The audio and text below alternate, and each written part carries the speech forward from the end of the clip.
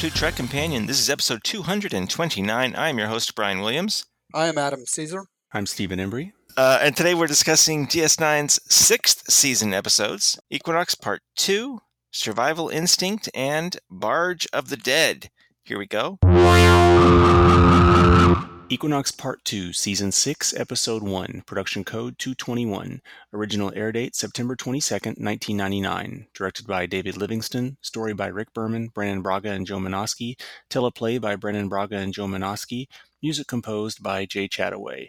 Guest cast include John Savage as Captain Rudy Ransom, Titus Welliver as Lieutenant Commander Maxwell Burke, Olivia Birkeland as Ensign Marla Gilmore, Eric Steinberg as Inkari, Stephen Dennis as Thompson, Scarlett Palmers as Naomi Wildman, and Rick Worthy as Noah Lessing.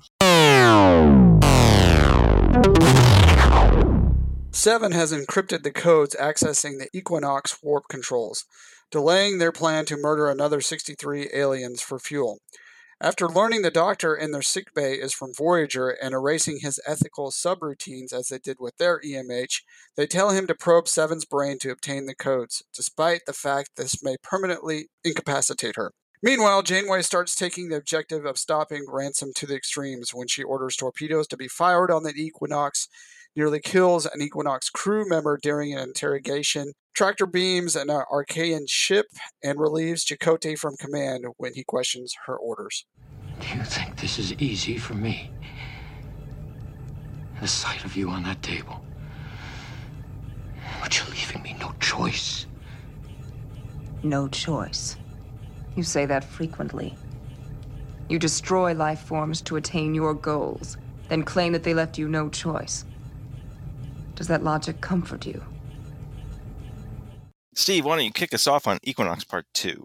Yeah, so I think it's cool. I mean, it kind of continues where we left off. It does what you kind of expect it to. What I always kind of thought about this one is that, you know, it seemed like the Captain Savage kind of like, or Captain Ransom rather, kind of came around kind of easily. It's like all of a sudden some kind of switch happened and he's been doing this for so long, and then all of a sudden he kind of shifts gears, you know, and it's I don't know, it's not unbelievable, I guess, but it's convenient. It's like one of those things where it feels like they're kind of having to kind of speed up what seems to be a natural narrative to tell that story. And I get it. They got to do something. They've got to have a redemption thing in there, and it can't just be everyone out to kill each other or whatever. And I don't recall how much more I think it's interesting that some of this crew remains on the ship. I don't recall how much more of a role they play as it goes on. But yeah, you know, it's not bad. I mean, I think it's nice actions, fun. I think also another thing I thought that was kind of like not out of left field, but it seems like let's play the whole Janeway Chakotay against each other routine, you know, again, and it just seems like let's kick that in gear right away too, which got no hint of in the first half or whatever. So, yeah, it kind of feels separate in that way, you know, from what came before, but. That's my initial take on it. Adam, your thoughts? Yeah, it's entertaining, but I mean, yeah, I kind of agree with Steve. They kind of sped through a lot of stuff in this episode. Yeah, it's kind of easy to, you know, Ransom. He switches gears pretty quickly. You think he would have come to this realization a lot sooner. To be honest with you, I didn't really enjoy much of the Janeway Chakotay, you know, button heads. I think we've seen this quite a bit throughout the series, and it kind of just always ends up being the same pattern. They butt heads. I mean, this time it goes to a little more extreme. She relieves him of command, and then, you know, by the end of the episode, they're kind of like back on track again. It's kind of like we've seen it a lot before. There was nothing new out of that. I guess conflict between Janeway and Chakotay, so that was kind of disappointing. I kind of felt also the Doctor stuff. You know, the Jekyll and Hyde, you know, they turn him and, you know, he's going to do these bad things to Seven. I feel like we've seen that a lot before, and in this episode it wasn't particularly that interesting. But other than that, I mean, it's good paced. I mean, it's an interesting, you know, concept. You having this kind of rogue Starfleet ship in the Alpha Quadrant with that, or the Delta Quadrant rather, and, you know, they're doing their own thing, living their own, you know, laws and that kind of stuff. So I just don't know if it really played out as well as it could have. I think I might be just slightly more down on this episode than you guys. Yeah, I mean, I don't hate it. I don't think it's terrible, but I think it's got a lot of problems, and they're mostly things that are emblematic of like systemic issues with the show. To me, now you've talked about them a bit. For example, the Janeway Chakotay thing, but we're talking about like Ransom so quickly turning around. There are lots of points in this episode that were just like super easy reset, just from the very opening. You remember how Equinox Part 1 ends, right? They've got no shields, they've got no warp, the creatures are attacking, and that is just taken care of in about 3 seconds at the beginning of this episode. I think she pushes a button and magically they've shields or something. I mean, it's like, what? Well, there goes any kind of Jeopardy guy. Yeah. It kind of feels like an old-time serial in that way. It like starts up again, and then the big problem just seems to like get immediately resolved, so they can move on to just something totally different. But the Janeway Chakotay thing is really symbol of missed opportunities for this show. So yes, we have seen that Janeway, like Chakotay standing up to Janeway thing many times. Here it seems to be taken even farther, with Janeway relieving of command and confining him to quarters even. I don't remember, but definitely really, and then she just kind of reinstates him at the end. She says, all right, this is all over, so you can be a first officer again. And he says, okay, and we're back to 100% normal. And it feels so shallow, the whole thing. Like, what human anywhere ever acts the way either of these people do if they meant a word they said before that scene? I mean, I just don't get it. Put it another way. What if when she said that to Chakotay, he said to her, no, no, you nearly killed that man. Rick Worthy's character, whatever his name was, you nearly killed him. There's a reason you relieved me of command. I haven't changed my mind. I still think that was wrong. I'm not just going to, what if he had said no? Can you imagine how the season could have played out if he was on the ship but relieved of command? I don't know. That could have been something really interesting. We know not in a million years was Voyager ever going to take a risk like that. And we've dismissed it a lot because of the time in which the show was made. But, this episode of Voyager was the first time Voyager aired with DS9 off the air. So DS9 was literally in the past by the time this episode aired. And I kind of think DS9 would have done something like that. They had a whole season where Odo was a human, right? Right. Yep. It takes away any kind of stakes or jeopardy, and it makes the episode, I don't know, there's just everything about this episode. It just feels like missed opportunities because of this innate weakness of the show overall to take any chances, to surprise us ever, to leave anything unsaid, or to end any episode without resetting like its 1966 original series. The one thing I don't quite understand, I didn't quite get, because Janeway kind of I think they went a little too far with her in this episode on stuff, because I mean, and for kind of no reason. I never really understood why she was so passionate there. Yeah, I mean, like you said, she almost killed this guy in the interrogation, and then she was literally putting the crew at risk because, Chakotay's whole thing is he wanted to go find out about these creatures so he could get them to stop attacking. But I mean, as you pointed out, Brian, that problem seemed to be solved right away with the shields. But I mean, I didn't quite get the motivation behind. I mean, I see what they were trying to do. I mean, this guy is betraying Starfleet, but that didn't. I don't know. That wasn't enough for me. She took it very personally, and I don't quite understand why it didn't come out in these episodes. Yeah, and I don't even feel much satisfaction with any of the stuff that happens on the Equinox. Even the Doctor 7 stuff, which, I love the Doctor and I love 7. But like Ransom pushes a button and his ethical subroutines are gone. I mean, I don't even really. Yeah, it was kind of. I feel like that kind of hurt his character in a way a little bit. Like it's kind of like he's got an off switch. You just turn him off. Yeah, and it's not so consistent either, because in the past they've implied that building some kind of sophisticated, holographic character like this takes a lot of work, and why it would be easy to it's like a built-in function. Like, why would that on Earth would that be a built-in function of maybe the doctor don't on give a that an off Starfleet ship? switch. Yeah, it's like, just in case you need to deactivate the ethical subroutines, hit whatever. I mean, that's preposterous, Well, it made sense for their doctor because it's like, well, yeah, you have time to kind of like do what you said, Steve, kind of break down his subroutines and make him evil.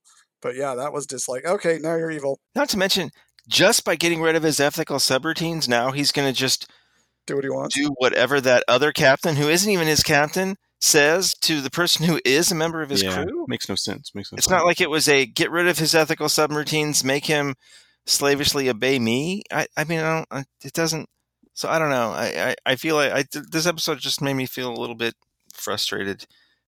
It's not awful. It's not awful. There's some good production value in there, and the space battle stuff is fun to watch, but I mean, I don't even think it's as good as Equinox Part 1, and I wasn't like nuts about Equinox Part 1. Well, we've mentioned this before. I mean, if Voyager was probably made today, the Equinox would be part of several shows. I mean, it would be kind of a theme for a whole season. You'd be in and out. Well, I think it was Steve, one of you asked about what becomes of the new crew members that they integrated. Nothing. We never see them again. See, that's ridiculous. Why the heck not? There's some good story stuff in there. Uh-huh. I mean, if you're going to set that's the thing here, right? Is if you're going to decide ahead of time that you can't carry some big theme over several episodes, then don't start it. You write yourself in a corner with like doing something, and then like, okay, now let's make this big drama thing, and then just shut it down. I mean, it makes it ridiculous, I mean, that's the thing, is if you really are going to say we cannot go there, we cannot make these choices because it's 1999, we're going to do that, whatever it is, then don't go down that path, because then it seems ridiculous. If you're a fan of the Ron Moore David Icke Battlestar Galactica, which if you are a breathing human being, you are, much has been said about how Ron Moore took his frustration with the limitations of Star Trek, with all the things he couldn't do in Star Trek, and he put those into his Battlestar.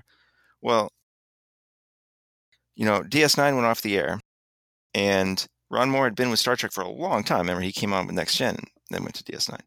So, and he was really young when he started Next Gen. So he was a young guy that had been making his living as a writer for many years at this point, all in Star Trek. And I don't blame him for being a little bit scared at the idea of suddenly not being with Star Trek. So he accepted it when they asked him to come over to Voyager. But that did not last very long. I think it only lasts like 3 or 4 episodes, and then he's gone because he's just so frustrated. And Voyager, to him, didn't even have all the great like character stuff that he got to do with DS9, stuff like that, right? The reason I'm bringing all this up is if you've heard people say he took those frustrations about with the limitations of Trek and put them in Battlestar. This episode, that's literally true, because he worked on these first few episodes of Voyager's 6th season, and he did this same thing. He took this same thing and went way in a way more extreme, interesting way on Battlestar with Pegasus. Right? That was the name of that other the sister ship. Yeah. Right? Mm-hmm. Yeah. So in that show, he had these 2 captains that were both out there on the edge, and one of them reacted a certain way and stayed true to their ideals, and the other one reacted another way and stole crap from people and left them to die, right? Took resources from ships and things like that. So he had that same situation. And that's in Row. She just turned out really bad. Sorry, folks. Those are really good shows. Those are fantastic episodes. They're really great. Just talking about it right now, it makes me want to go watch every episode of Battlestar again. Yeah, I just recently watched it, so it's fun stuff. Ensign Rowe, she turned out really bad. That's right. Michelle Forbes plays that other captain. Well, and that's the history of kind of various art forms, media or whatever, is that at some point someone decides that this is too same old, and we have to take a risk, and it's people that are willing to go out and take a risk, and they do something new, and that's the thing, and that's how these things evolve and move forward, and current Trek is using these tools, that were essentially reactionary to the Trek of this time, and it just keeps going that way, and it's This is how it's always been. All right. Well, we've probably stayed on this one long enough. Is this episode about anything? I don't know. Like I said, we talked about the Chakotay Janeway relationship here. They didn't do anything with it. I don't know. Stick to your ethical morals, but Janeway doesn't really do that. No, and I think they just, they try to squeeze in too much. I mean, if they're going to make it about something, then don't do this Chakotay Janeway stuff out of the blue, or don't take this other captain and make him, try to strive for redemption all at once, because you can't do both in the time allotted, really. You can't do it justice. So I think with the Captain Ransom side of things, they tried to go for a redemption story, that someone coming back to their ideals and whatnot, but it just didn't have enough time and enough to it to really do anything there. And then with the whole Chakotay Janeway thing, they were trying to show this notion of conflict, but then working together to, but again, it's just all over the place, and there wasn't enough time and enough put into either of those things to really solidify those themes in this episode, in my opinion. Yeah, then you had to create a new bad guy in the second episode with the first officer. It was just all over the place. Yep. All right, let's do 6 Degrees for Equinox Part 2. Steve. Yep. Rick Worthy plays Noah Lessing. Last time I asked about his recurring Xindi character in Enterprise. So let's ask about a different character he played. He played an Eloran officer in which Trek feature? You'd have to remember what that species is, and then you would know for sure, because their species was kind of in service to another. What was the name of the alien race again? Eloran. Can you spell it? Elloran. By a Okay. valve, please. Okay. Oh gosh. What was the question again, Brian, while he's thinking about it? He played an officer on a ship in what Star Trek feature?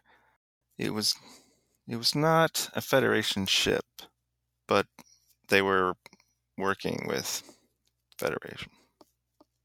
A Star Trek feature. Mm-hmm. So to Insurrection? Yes, it was Insurrection.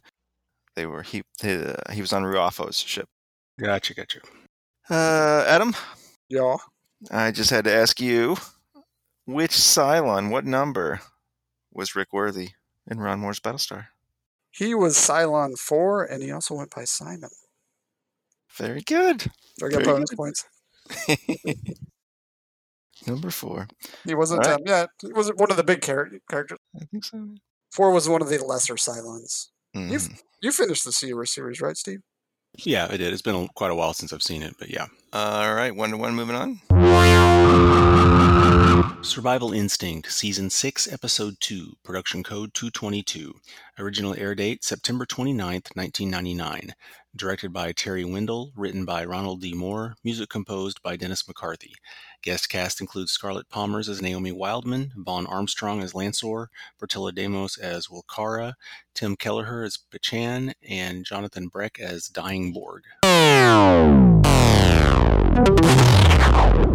Voyager is docked at a space station. While meeting several representatives of various species in a mess hall, a man approaches Seven of Nine, revealing a container of several Borg implants as a gift. The sight stuns Seven and brings her back memories from her past as a Borg. As the man walks away, it is revealed that he is a telepath communicating with 2 other guests aboard Voyager. They would choose freedom, no matter how fleeting. Only you and I can truly understand that. Survival is insufficient. Adam, kick us off on Survival Instinct. I like this episode. It's it's kind of a simple story. You kind of have the flashbacks, and we get more of Seven. She's on this away mission with these Borgs in her past Borg life, and we find out through the course of the episode they give it away bits and pieces at a time. You don't get it all the way through, so it kind of keeps you going through the episode. But eventually we find out that she is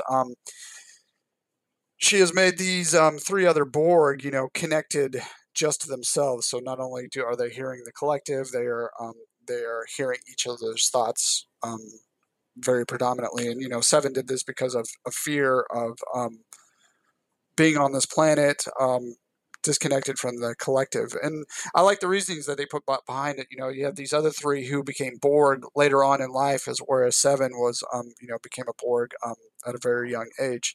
So that intrigue that goes all the way through the episode, finding out the story that connects these 4 people all the way through. The compassion that Seven has kind of developed in her short time as being a human being, her compassion for these people, and in the end is good too when they separate, and the Bajoran woman, with the scene there at the end with Seven was a good scene. So it's not really, I wouldn't call it really a story of redemption for Seven. I think it's just it's kind of facing your past and your past mistakes. It's kind of what I took from this episode. Steve? Yeah, I really like it too. I think there's a lot to be said there for this notion. Yeah, it is interesting, like you pointed out, Adam, the idea that she did what she did because of the timing in which and that kind of says something about childhood trauma in a way, and what the cost of that and what that can cause. It's also, there's a lot of psychological elements of how much does Seven really remember, how much is she repressed from this. It's ambiguous a little bit in terms of what does she really remember or not remember from the get-go. You don't know. And then this it's almost like snuck in there toward the end, but that whole convincing the doctor, of the ethics of, living for just a month or whatever versus, and that allowing her to make that choice for them, and good scene. It's a really good scene. Very, very genuine between those two. I mean, it's no wonder that those are the 2 characters that we, dwell on the most and love the most in this series. It was just great. So yeah, I enjoyed it, and I thought it was interesting. This is just one of those episodes that I always remembered really well. Like maybe I didn't remember the exact name, but just seeing a single image from it, I remember the entire episode, Mm-hmm. Something about this episode that always kind of stuck with me. I do wonder if maybe the very, very end, the last couple moments and stuff, I don't know, maybe they're not as satisfying as the rest of the show. Especially, I guess it's probably not bad to leave it that way, but what's her name? Marika? She decides to stay on the ship, but we just cut away and that's it. I realize it's a show about Seven, but it's a little bit weird. I guess we just assume that she becomes an invalid and then dies and then gets ejected into space in the next couple of weeks before the next episode. And nobody ever talks about her again, I guess. They put her in with the Equinox crew. Yeah. Right.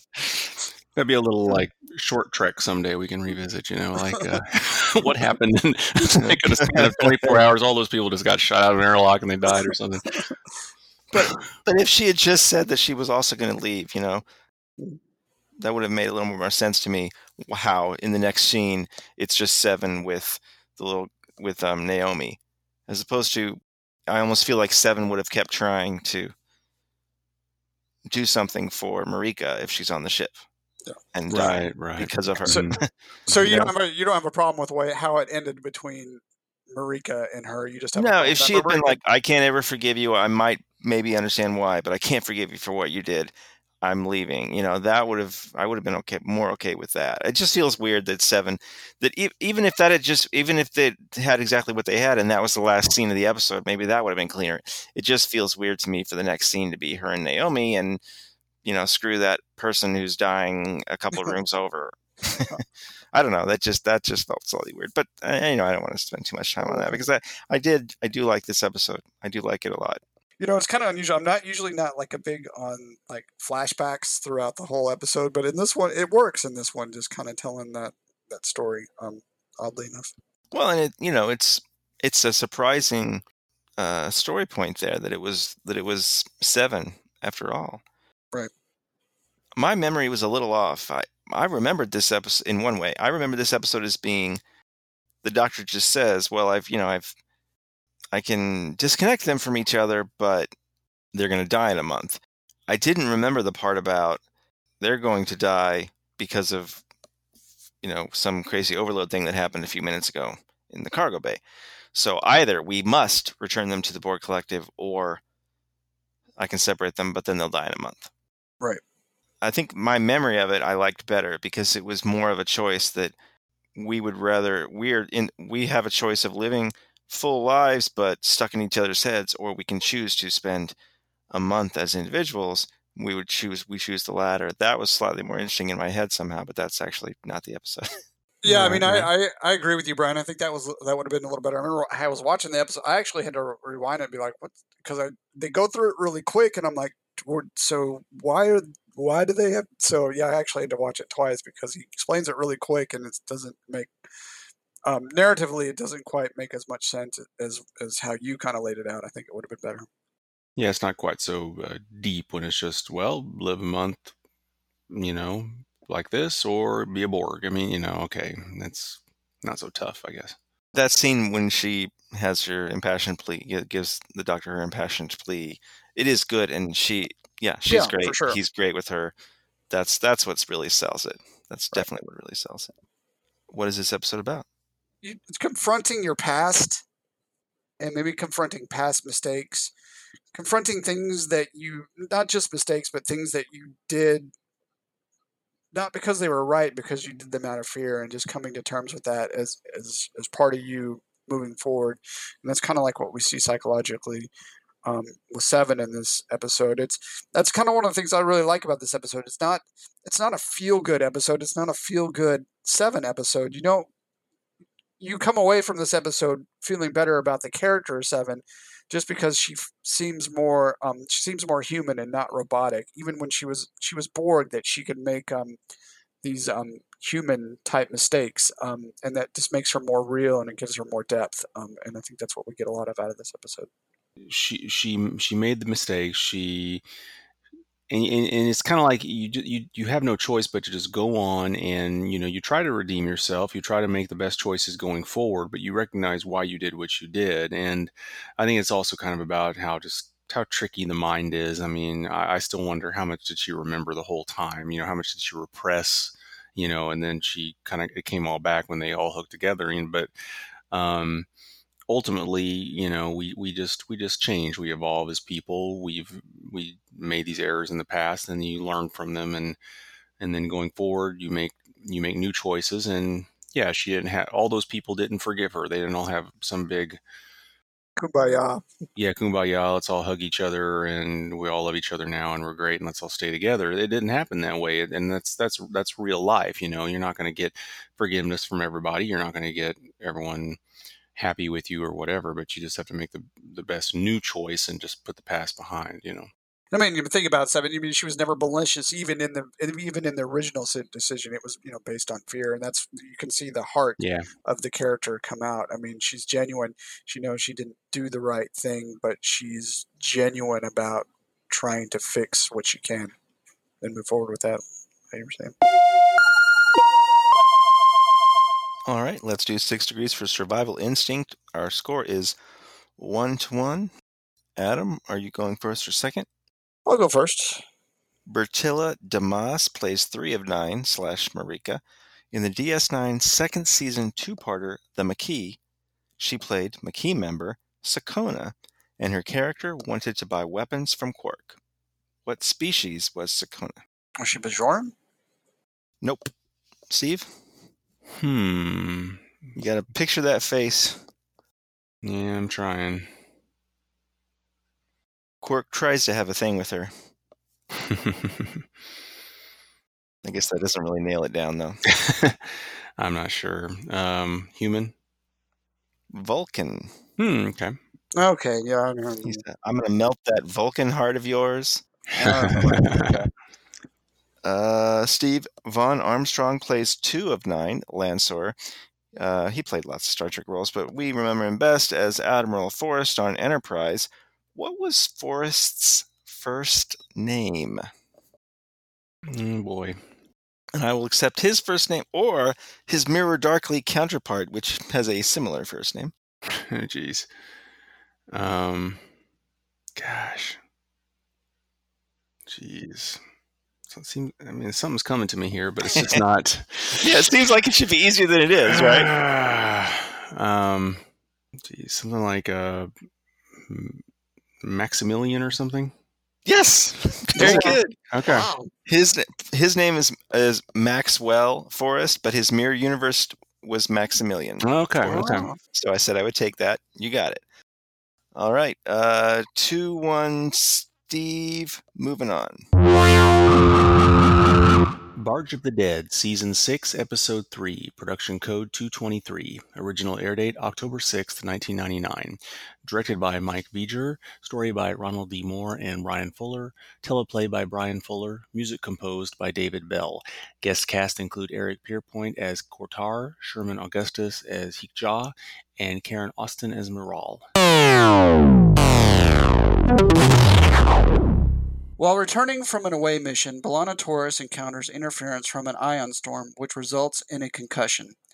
Chakotay finds a Klingon artifact lodged inside Torres' shuttlecraft, and Neelix plans a celebration of the discovery of the object, believing it originates from the Alpha Quadrant, and thus proves Voyager is getting closer to home. Torres resists the proposal for the party. She consults with Security Chief Tuvok, who believes her negative response to the object stems from her hatred of her Klingon heritage. Whatever it was, it changed me. I can't ignore that. I need to confront what's happened. This is funny. So my memory of this episode was that I hated it, right? Hmm. But I didn't remember the details. I just remembered I hate that episode. I started watching it, and I literally wrote down, oh, this is a lot better than I remembered it. What was I thinking? And then, and then she goes to the barge of the dead for the first time, and I erased what I wrote and wrote, oh, I think I see now what maybe I didn't like about it, but it's still not as bad as I thought. But and then we got the last act and all the dream state stuff, and then I erased that and said I hate this episode. So longtime listeners will recall I pretty much hate it when they do this sort of the sloppy dream thing that I mean, you know, the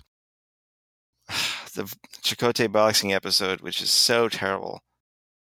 That kind of feels like a better version of that, but so I like the first 10 minutes or something, maybe 15 minutes of this episode until it gets to the Barge of the Dead, and then the Barge of the Dead is okay, but it doesn't really do anything or go anywhere interesting, and then the last portion is just no thanks. So yeah, I'm not gonna have a lot of great stuff to say here. I think the actress that plays her mom we're just so used to guest stars and everybody being so great, but that actress maybe isn't so great, and that takes away a lot of those scenes. I don't know. Not my favorite episode here. Steve, what do you think? Yeah, I mean, I agree with what you described as its deficiencies. I don't think I dislike it as much as you dislike it, but I think the problem is that it's so hard to do this kind of thing. Okay, so I agree that Chakotay boxing thing is just awful. I think what this one suffers from is that you kind of have to if you're going to go down that path and do this kind of abstract, ethereal kind of, deal, you can't get to the point where you start explaining the symbolism. And I felt like at some point, there was kind of this thing going on where here's what's happening, and I'm going to tell you about it because it might be too abstract for you to get. And I can't even cite specific examples, but it felt that way to me. It felt like we're going to go into this territory, and then we're going to backtrack and try to explain it. And that's when it's problematic. I think if you go down that path of kind of abstract, dreamlike, just flowing stuff, you try to explain it and you're done. It's then you're just backtracking into reality or whatever, right? I think that the ending somehow really connected with me. I like this notion of that character Torres, because again, we kind of go in this problem with characters, as we kind of alluded to with the Chakotay Janeway stuff, where there's this, here we are again with the conflict, we're back let's back up 2 years and deal with this again. There's just not a progression. And Torres is like that, where periodically she just let's get really angry and angst, ridden about everything, and then try to come to some kind of redemption for it. But is kind of just a module is one segment here, the notion of everything she deals with and everything that is brought up, and then trying to come to terms with it, and reality being, okay, it's just all in your head, probably, is your mom really dead? Probably not, whatever. But then you come out of it and think, oh, I'm just glad I'm alive. I don't know. I like that stuff. I just think, when you have this tonal problem with let's have straight narrative and then followed by abstract dream sequences that you can't explain, then it just doesn't work. You can't, just don't try to explain if you're going to do that, or just don't do it at all if you can't nail it down in the episodes. That's kind of how I am on this episode. Yeah, I like that very, very, very final moment of seeing her hug Janeway for some reason. That was nice. That said something. Adam? Yeah, I pretty much kind of have the same feelings as you guys. The one thing that I'm not a huge fan of this episode, but the one kind of thing that kind of did kind of blow it at the very end when she says goodbye to her mother, and she's like, "We'll see each other again in Sto-Vo-Kor," or she's like, "Or just when you get home." So I'm like, "Well, what was this whole episode about? I thought she was supposed to be dead." I'm like, "What does that mean?" I'm just like, "What?" It actually kind of pissed me off when that line pissed me off, because I'm like, what was this episode about if she's not actually dead and this isn't actually taking place? So it's just all on Torres' head. And so I think that's what I do agree with Steve that it's convoluted. I'm like, what are you trying to do here? Are you kind of trying to do, dream, reality? You're not sure what's real. So, I mean, the audience is, you're trying to mess with the audience, and that's what this episode is trying to do. But at the same time, it's trying to do kind of a character analysis of B'Elanna. So I think they would have just been better off choosing one or the other, and it might have been a better episode, because it's like it's so I think that's the word's been said a lot, convoluted, that you're not sure what they were actually trying to do with this episode, especially in that kind of that line at the very end just kind of cemented it all for me. That is she dead or is she not? Do we have to guess at this? What's the point of that? And so that's kind of what my feelings were. Well, that line you speak of with that, I think that's kind of an example of what I was talking about, explaining the dream. Again, just don't. I mean, right. we it's going to be natural to wonder, like, well, how the hell this can be? I mean, how can this really be that she's really knowing that her mom's dead? That doesn't make any sense. We're going to have these thoughts if we have any sense at all as a viewer. So right. Anytime you start saying, I mean, it'd be the equivalent of it at the end. Like they just like go into some 2-minute long speech of, well, you know what, this could be an hallucination, or I could have been in some parallel universe, or I could have been, that ruins it all. I mean, if you were going to go down that path, just makes the whole thing that way. And hopefully you have someone that really has it together who's writing it, because that's hard, and to do it well and not just be a big mess, So, yeah. We haven't had a lot of Tuvok lately. It was nice to have a couple moments in this episode to remind us that Tuvok is the funniest character on the show. Yep. That moment when she walks into the party and he sees her, the look on his face, the kind of disdain. Amazing. So what's this episode about? Dealing with, I guess, evolving from your parents. I mean, it's kind of the theme, you're seeing this conflict between B'Elanna and her mother, because her mother is very traditional Klingon, and B'Elanna has obviously rebelled against that her entire life. And so in this episode, in a weird, kind of strange, convoluted way, she kind of comes to terms with that and makes peace with her mom. So it's, I guess, making peace with your parents and your heritage. But I don't know if that really sticks. Right. I think there's a lot going on. I mean, I think that this idea, there is some truth certainly to this idea that it's almost impossible to know all the baggage we carry with us. It takes, and for some of us, we're never going to know. We're not going to have.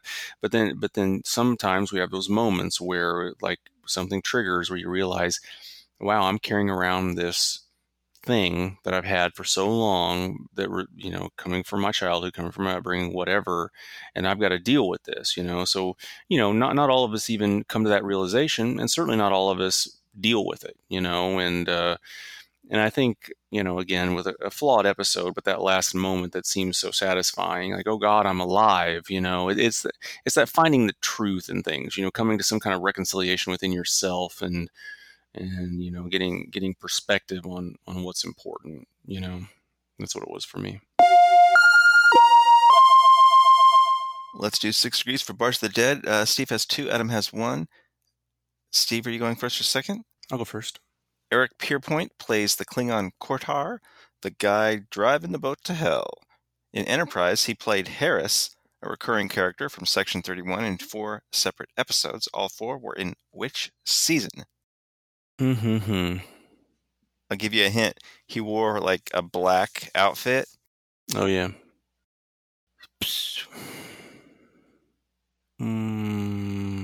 4? Yes. Adam. Karen Austin plays Maral, Torres's mama. In DS9's 5th season, in the episode Nor the Battle to the Strong, she played Dr. Calandra, working at the Federation Hospital on Agilon Prime. Jake Sisko is reporting on the battles as the Federation gets attacked by what species? Kazon, right? Or no, not the K. Oh, go ahead and take it. You got the right consonant. Yeah. Go ahead and take it, Steve. Cardassian? Yeah. Nope. I knew this one was going to be like a trick question. They're actually Klingons. Oh, okay. Remember, it's the one where he gets all scared and leaves Bashir in the back. Okay. All right. Well, Steve takes it for the day, I'm afraid, but it's not a shutout, so that's good. You can follow us on Facebook. That's facebook.com/TrekCompanion. Our Twitter handle is @TrekCompanion. You can send us an email, trekcompanion@gmail.com. We are excited to finally be in the 6th season of Voyager, and there's some good stuff coming up, so we hope you'll be back in 2 weeks to join us as we do the next 3 episodes. So thank you for spending an hour with us, and until next time, take it easy. Bye, guys. See ya.